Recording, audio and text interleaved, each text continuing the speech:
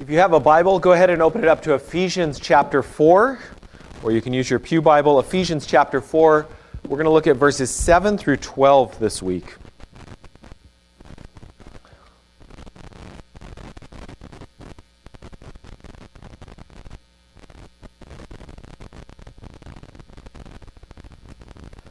Ephesians chapter 4, 7 through 12. But grace was given to each one of us according to the measure of Christ's gift. Therefore it says, when he ascended on high, he led a host of captives, and he gave gifts to men. In saying he ascended, what does it mean but that he also descended into the lower regions, the earth? He who descended is the one who also ascended far above all the heavens, that he might fill all things. And he gave the apostles, the prophets, the evangelists, the shepherds, and teachers to equip the saints for the work of ministry, for building up the body of Christ. This is God's Word. You may recall from last week that we were in a chapter of Ephesians that's reflecting on what does it look like to live out our identities in Christ as a church, as a corporate body. Paul's already said in Ephesians that we are the body of Christ in the world. And so what does that look like? How do we live that out together? And last week we looked at the importance of Christian unity for the body of Christ, for living out that life together, that we need to be unified both within churches and between churches. And Paul ended with that almost hymn-like, there is one body and one spirit, just as you were called to the one hope that belongs to your call. One Lord, one faith, one baptism, one God and Father of all, who is over all and through all and in all. 7 times Paul repeats the word one. It's one. And Christian unity, the church being unified together, reflects God's own character, that He Himself is united. It then seems to be a little bit at odds that we begin in verse 7, but grace was given to each one according to the measure of Christ's gift. He repeats that same key word, one, but now it's each one. To each individual there has been given various gifts of grace, spiritual gifts. And at first glance it may seem that this diversity of gifts is at odds with Christian unity. But that is not, in fact, the case. The last 2 weeks, the passages we've looked at, both drive home the point that although there is one God, included within this God is Father, Son, and Holy Spirit. Within God Himself, there is equally unity and diversity. 3 persons in one God. And so it is to be in the church as well. Christian unity is not pure homogeneity. It doesn't mean everything looks exactly the same, everything conforms, and we all dress exactly the same way and have the same gift and do the same thing. Rather, we are a diverse group of people who are drawn together to form a unity. And so we are to reflect God's own Trinitarian nature in that way. And so Paul in this passage argues that diversity is not opposed to Christian unity. So far from it, it actually enhances Christian unity. So let's look at these spiritual gifts. Let's ask 3 questions this morning. Let's look at what is their source. And we're following Paul right through the passage here. What is their source? What are some examples of these gifts? And what is the purpose of these gifts?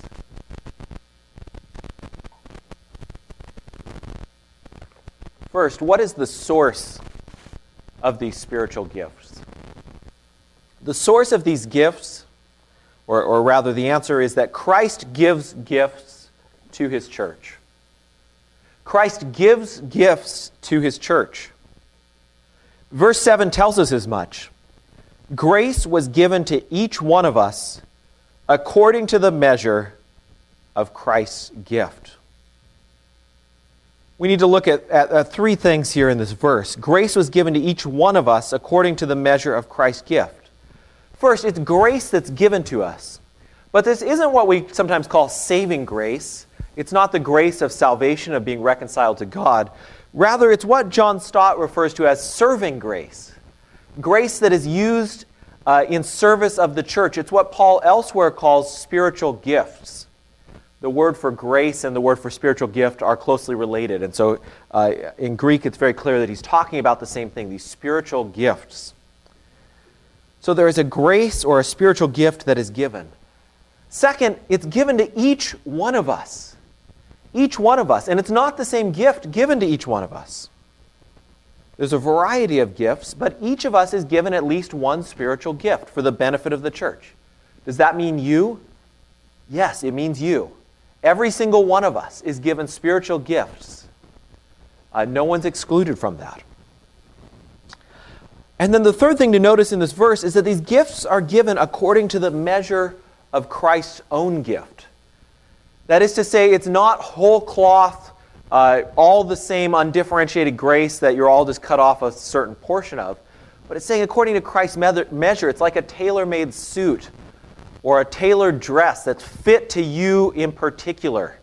According to Christ's measurements, that he's measured out, he has his own idea for the role you should play in the church, and he's given you spiritual gifts to play that role. Christ gives gifts to his church. But who is this Christ that gives gifts to his church? Well, to answer that, Paul quotes Psalm 68:18. When he ascended on high, he led a host of captives, and he gave gifts to men. We've already read the front part, or the first half of that psalm this morning in our response earlier, Psalm 68. And you'll recall that that psalm celebrates God who scatters his enemies in a great victory. He defeats them. Who then is the father to the fatherless. He protects widows. He gives a home to the homeless. He gives freedom to those who are enslaved. And this God then that we have read about in Psalm 68, he comes like a victorious king on a triumphal entry into his city. And he marches through the city and everybody celebrates his victory. And he goes up to his mountain, to Mount Zion. He ascends and he is seated in his throne room in the temple. And he rules over all things. There's an interesting twist, though, in the way Paul quotes this verse. You may have noted when we read through Psalm 68, in verse 18 in Psalm 68, it says, when he ascended on high, he led a host of captives, and he received gifts from men, from all sorts of men, even his enemies. Well, if you look back at Psalm 68, Paul is reading this verse in the light of the larger context. And the very last verse of Psalm 68 says, awesome is God from his sanctuary. Okay, so he's ascended up to Mount Zion. He's seated in the temple and he is awesome there. The God of Israel, he is the one who gives power and strength to his people. Blessed be God. So Paul's reading that verse 18 in light of the larger context where God not only receives gifts from people, like kings do, right? They get spoils from their victories. But he distributes those gifts back out to his people at the end of Psalm 68. And so Paul puts that together in the way he quotes this verse. But by quoting this verse and pointing back to Psalm 68, he's saying the Christ who gives gifts to his church, Jesus the Messiah, is the God of Israel, the God of the Exodus, the God who scatters enemies, who redeems his people from slavery. Jesus Christ on the cross is the one who has won a great victory for his people, a victory even greater than the Exodus. He has bought his people freedom from bondage to sin and death. He has made a way for God the Father to be the Father of orphans and of all of us. He is God's protection for the widows and the vulnerable, those in need. His death makes a way for us to have a home, we who are homeless here in the world. And so Christ's victory is our only hope for freedom, salvation, safety, security, significance, and satisfaction. And before we say anything else this morning about spiritual gifts or all the rest of it, we have to be clear about this. Spiritual gifts are of no good unless you have a share in Christ's victory. Unless you say, yes, Christ victorious and ascended, seated on his throne, that Christ is my king, the rest of it's meaningless. Coming to church, trying to build up unity, it's all purposeless, apart from Christ's own work on the cross. And so, friends, if you are here this morning and you haven't gotten straight on this yet, or you're joining us online and you're not clear about this yet, this is the most important point. Christ has won a great victory that has bought us freedom, and He ascends as our King. And you can have a share in that victory by saying, yes, Jesus Christ is my King as well. And if we start to get caught up in worrying about spiritual gifts and all that sort of thing, and we think we can move beyond Christ's victory, we've lost the plot. It is this victorious Christ who dies on the cross, who wins a victory in humility, who gives gifts to the church. And so spiritual gifts aren't about being some kind of Christian superhero flying about the place. No, they're about serving the church like Christ served. They're being used in humility as Christ's own victory is in humility. And so we need to, this is the foundation. It's not it's not the starting point that we move beyond, but it's the foundation that everything else builds on. And we've got to get straight on that.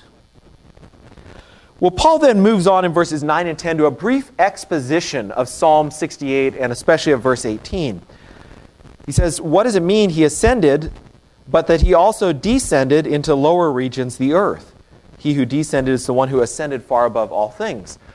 Well, Paul tries to clarify what this psalm means, but unfortunately these are probably the most difficult verses in the whole book to know exactly what he's trying to say. One historic view that goes back to John Chrysostom in the early church is that what Paul is referring to here is Christ's descent into Hades at his death and then his ascension after that. Well, since Paul nowhere else refers to Hades or hell in the book of Ephesians, that seems to me to be an unlikely reading. The other views then, John Calvin, for example, champions the second view, that the descent is Christ's incarnation, that he descends into the world, and his ascent is his return to heaven after his resurrection. The third view is that Christ, and there's ambiguity of descent and ascent, which one comes first. In terms of the language here, the translations have to resolve that, but there is some ambiguity. The third option is that Christ ascends after his resurrection, and then he descends at the day of Pentecost in his Holy Spirit that he gives to his church. Well, I'm not quite sure what to say about these options. Both of the latter two seem plausible readings of the text. We know both those are true things to say about Christ on the basis of other passages. He did descend into the world in his incarnation. He also descended in his Holy Spirit on the day of Pentecost. And so I don't think we need to split hairs about which one Paul means here. Let's continue then, following Paul's argument. He next provides some examples of these kinds of spiritual gifts. This brings us to our second point. Christ gives his church leaders. Christ gives his church leaders. Look at verse 11. And he gave the apostles, the prophets, the evangelists, the shepherds, and teachers. Notice first that the object, what he's giving, is the apostles, prophets, evangelists, shepherds, and teachers. He gives them as gifts to the church. Christ gives his church leaders. But this certainly is not an exhaustive list of spiritual gifts. We know that because in the New Testament there are 5 different passages where there's these sorts of lists of gifts laid out. And if you add all those together, there's 19 or 20 different gifts referred to. And it's probable that none of those are intended to be an exhaustive list. Rather, they're indicative. They suggest, there's all sorts of spiritual gifts like these things. I think Paul picks these 5 gifts as an illustration, these 5 gifts listed in verse 11, as an illustration because they show clearly how diverse gifts together contribute to the unity of the church. The individuals are given for the church. Let's look at each of these 5 briefly. First, Christ gave apostles to the church. The word apostle is used in a number of senses in the New Testament. The word literally means one who is sent. And so Jesus, for example, says the one who is sent is not greater than the one who sends. And in that sense, in that passage, he's referring to all Christians as being ones who are sent. So all Christians are apostles in a sense. We're sent out by Christ. In another sense, people are called apostles who carry messages and letters back and forth between churches, that they're sent from one church to another. And so perhaps even the book of Ephesians was carried by one of these sorts of apostles, one who's sent bearing the letter. But the most familiar sense is Jesus' 12 apostles. These 12 individuals who were chosen by Jesus himself, who were his authorized representatives, who were eyewitnesses to his resurrection, and who the church is built on. Now, some Christian traditions really emphasize the importance of an apostolic succession. And yet, strictly speaking, by definition, no later minister, bishop, priest, even the Pope, is an eyewitness to Jesus' resurrection. And so in the strict sense, there can be no apostles subsequent to the original 12. And so a church is apostolic when it submits to the authority of the apostles, which is recorded for us in the New Testament. They've recorded their eyewitness accounts and their authoritative teaching, and so that is how our church is built up by the apostles. Likewise, prophets are those who say, "Thus saith the Lord," who authoritatively declare God's word to God's people. And in that sense, again, there can be no prophets today. Scripture has been completed and closed, and so there's not a bunch of blank pages at the end of your Bible to paste new prophecies in, new direct words from God. Nevertheless, there are ministries that can be characterized as apostolic or prophetic, ministries that expound God's word and apply it in certain situations in a particularly penetrating manner. Paul moves on to a third gift to the church, the evangelist. This title is only used 3 times in the New Testament, here and then to refer to Philip and Timothy. But of course, the verb evangelize is used frequently. It means to bear the good news, to tell others the good news. Now, all Christians are called to bear witness to the good news that Jesus Christ is Lord, is the victorious King. And so what does it mean to have this gift of being an evangelist per se, or an evangelist being given as a gift to the church?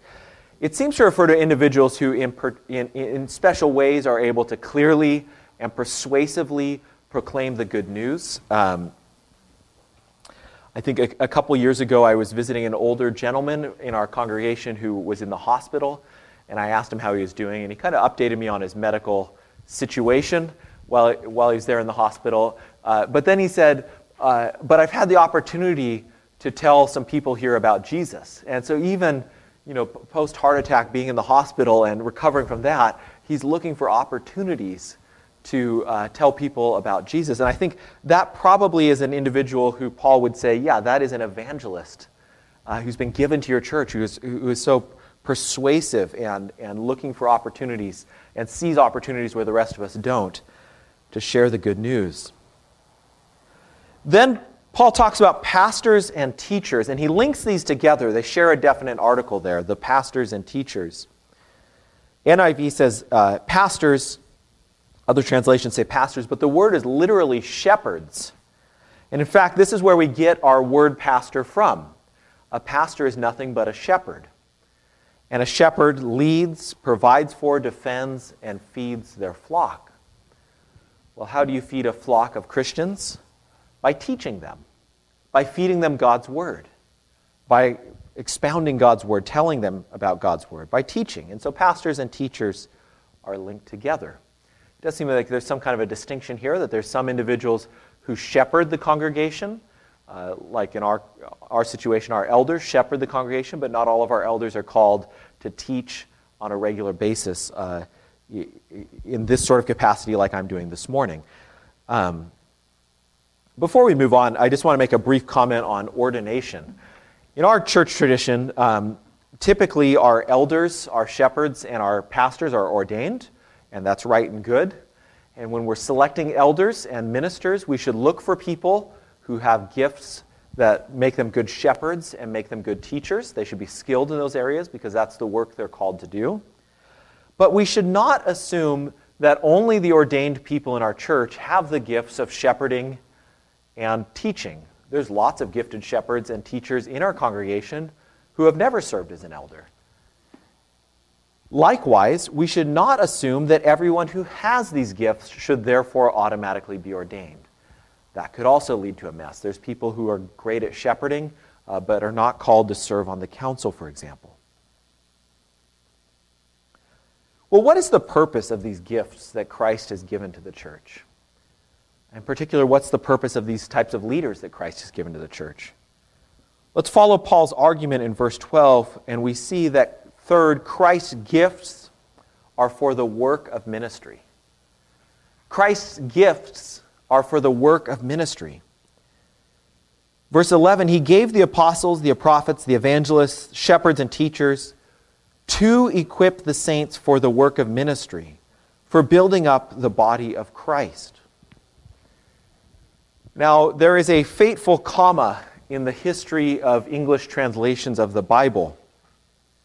And with these different translations, there's an accompanying vision for the church. If you look back at the New King James, the King James Version, for example, this one of the oldest English translations of the Bible, you would read, he gave the shepherds and teachers to equip the saints, comma, for the work of ministry, comma, for building up the body of Christ. And on that view, the King James view and other translations that follow in that, and then this also vision for the church that goes with it, the shepherds and teachers are the ones who equip saints, build up saints. They're the ones who do the work of ministry, and they're the ones who build up the body of Christ. It's all the work of shepherds and teachers. And on this view, then, the clergy do the ministry, and the laity receive the ministry. It's a very transactional relationship. The elders and ministries do all this work, and the congregation in the pews, they get to receive all of that. But the correct translation is almost certainly the way newer translations such as the NIV and ESV translate it. Christ gives shepherds and teachers to equip the saints so that they, that is the saints, can do the work of ministry and so build up the body of Christ. It's almost certainly the correct translation. And with it comes a different vision for the church, a vision that John Stott calls every member ministry. That every member of the church is called to do the work of ministry. And the role of shepherds and teachers is to equip every member of the church for the work of ministry. And this view fits quite well with Paul's language here, that a pastor is a shepherd. After all, the point of a shepherd is not the shepherd himself, but the sheep. The product that shepherding produces is wool and meat. The sheep is the point of the shepherd. You can have sheep without shepherd. There's wild sheep. But you can't have a shepherd without sheep. It's no good. It's not a viable career. You have to have the sheep. That's the point. The sheep are productive. And likewise in the church. The point of church is not the minister. What I'm doing this morning is not a boring performance that you all get to come and see. The point of the church is the people. It's the congregation as a whole. And the work that I'm doing this morning, the work that I do tonight in the evening teaching, the work that our elders do, is to equip everyone in the congregation so that they can engage in the work of ministry. So ministry shouldn't be hoarded by the pastor or the elders. In that case, when the minister is hoarding all the work of ministry, the church atrophies. It's like muscles that are unused. It withers. It's unhealthily thin. It doesn't have the weight it needs. Now, to say every member ministry is the model Paul sets before us does not mean that everybody needs to have a spot on the duty roster where their name appears. That's not what it means. It's not that you all have to be checked into some box that the church organizes. After all, most of the work of ministry of the church takes place outside of the church. It can look like all sorts of things. Volunteering in a soup kitchen, care for the elderly, care for our parents, care for our elderly neighbors, raising covenant children, working with integrity and love at your job. Maybe you work in a job where most people cut corners and it's just standard industry practice, and yet you work with integrity. That is a ministry. Maybe it means reading the Bible with a new Christian or a non-Christian, just one-on-one, meeting up and reading through the Bible together. Maybe it means meeting together in a small prayer group to pray for the church and for the community. All those are ministries of the church, but they're not in the church. It doesn't show up on our duty roster. My mother-in-law was not a minister in the sense of being ordained, and yet she had a very profound ministry of pastoral care, shepherding especially young mothers and struggling marriages. For years she spent time shepherding young struggling mothers and struggling marriages. And that's a very important and profound ministry of the church. And yet it doesn't show up on our annual reports at our congregational meeting. So every member ministry doesn't mean everybody has a title here in the congregation. Nevertheless, in a healthy church that is practicing this vision that Paul has set before our eyes, we should see a plurality of elders and teachers who together equip a variety of people for ministry inside the church. We should see all sorts of people involved in organizing the church, teaching Sunday school, leading music, picking hymns, serving on committees, writing liturgies, leading prayers in the congregation, perhaps even leading portions of the service. None of those require someone to be ordained. They're things that everybody could potentially be involved in. And so in a healthy church, we need to be seeing people equipped that they can be involved in that ministry in visible ways as well as invisible ways. So Christ gives these gifts of different leaders to his church to equip the saints, that is, the Christians in the church, for the work of ministry. But then Paul concludes the ultimate reason, the ultimate purpose, is for building up the body of Christ. Here we return to where we began. Christ gives the gifts, and the gifts ultimately are for building up Christ's own body. Christ gives diverse gifts to all sorts of people, and yet those diverse gifts together should build up the body as a unified whole. The gifts are from Christ and for his service. Building up the body, growing the body, it means growth numerically. It means more people are being brought in to learn about Christ's victory. More people are finding healing and a home, who are homeless, who are finding God to be their father, who are fatherless. But it also means growing in maturity. It means the body is built up, that people are becoming more Christ-like in their behavior.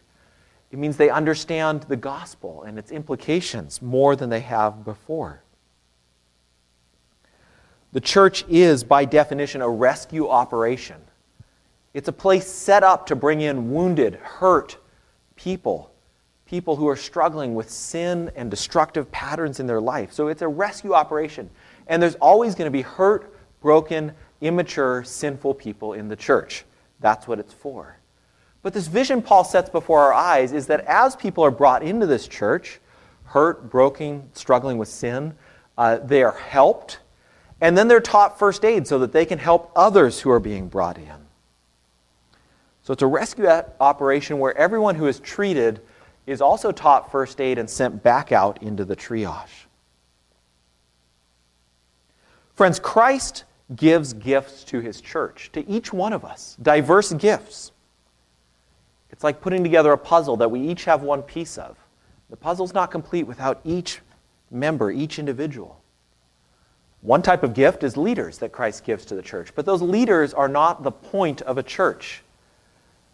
The leaders are to help lead and shepherd the church and equip the church so that the church as a whole, we can each bring our piece of the puzzle together. The purpose of these gifts are so that we can all be engaged in the work of ministry. And so let us use our gifts the victorious Christ has given us for his glory. Let us not be timid. Christ has gifted you in particular with gifts that no one else in this church has, perhaps. Let us not be complacent. Christ doesn't waste his gifts. You are essential. Let us set about the work of proclaiming Christ's victory to a hurting, broken world, and using the gifts that he has given us, that he has won in his victory, to build up his body. Let us pray.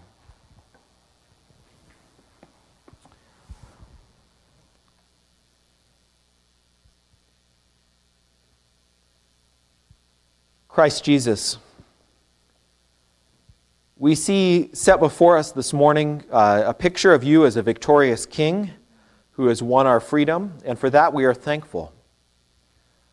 But we also see a picture set before our eyes of you as a generous king, a king who wins spoils and wins prizes in his victory, and yet doesn't hoard them in a treasure room, but distributes them generously throughout your body, throughout your church.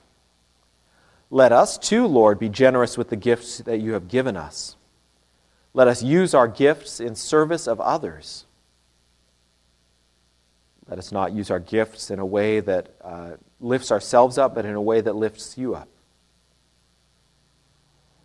Gracious Lord, we ask that we would be a church that practices every member ministry, that we would be a church where people feel equipped and are in fact equipped so that they can do the work of ministry you have set before them.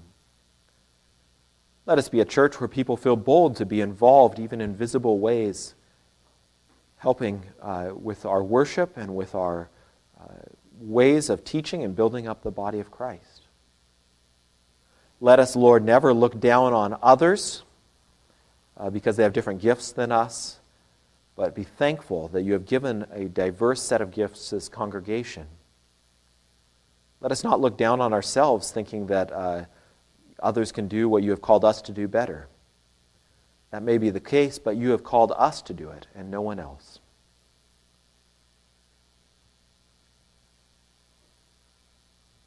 We ask, Lord, that by your Spirit, even this morning, you would be prompting us to seek out ways that we might use your gifts for the work of ministry.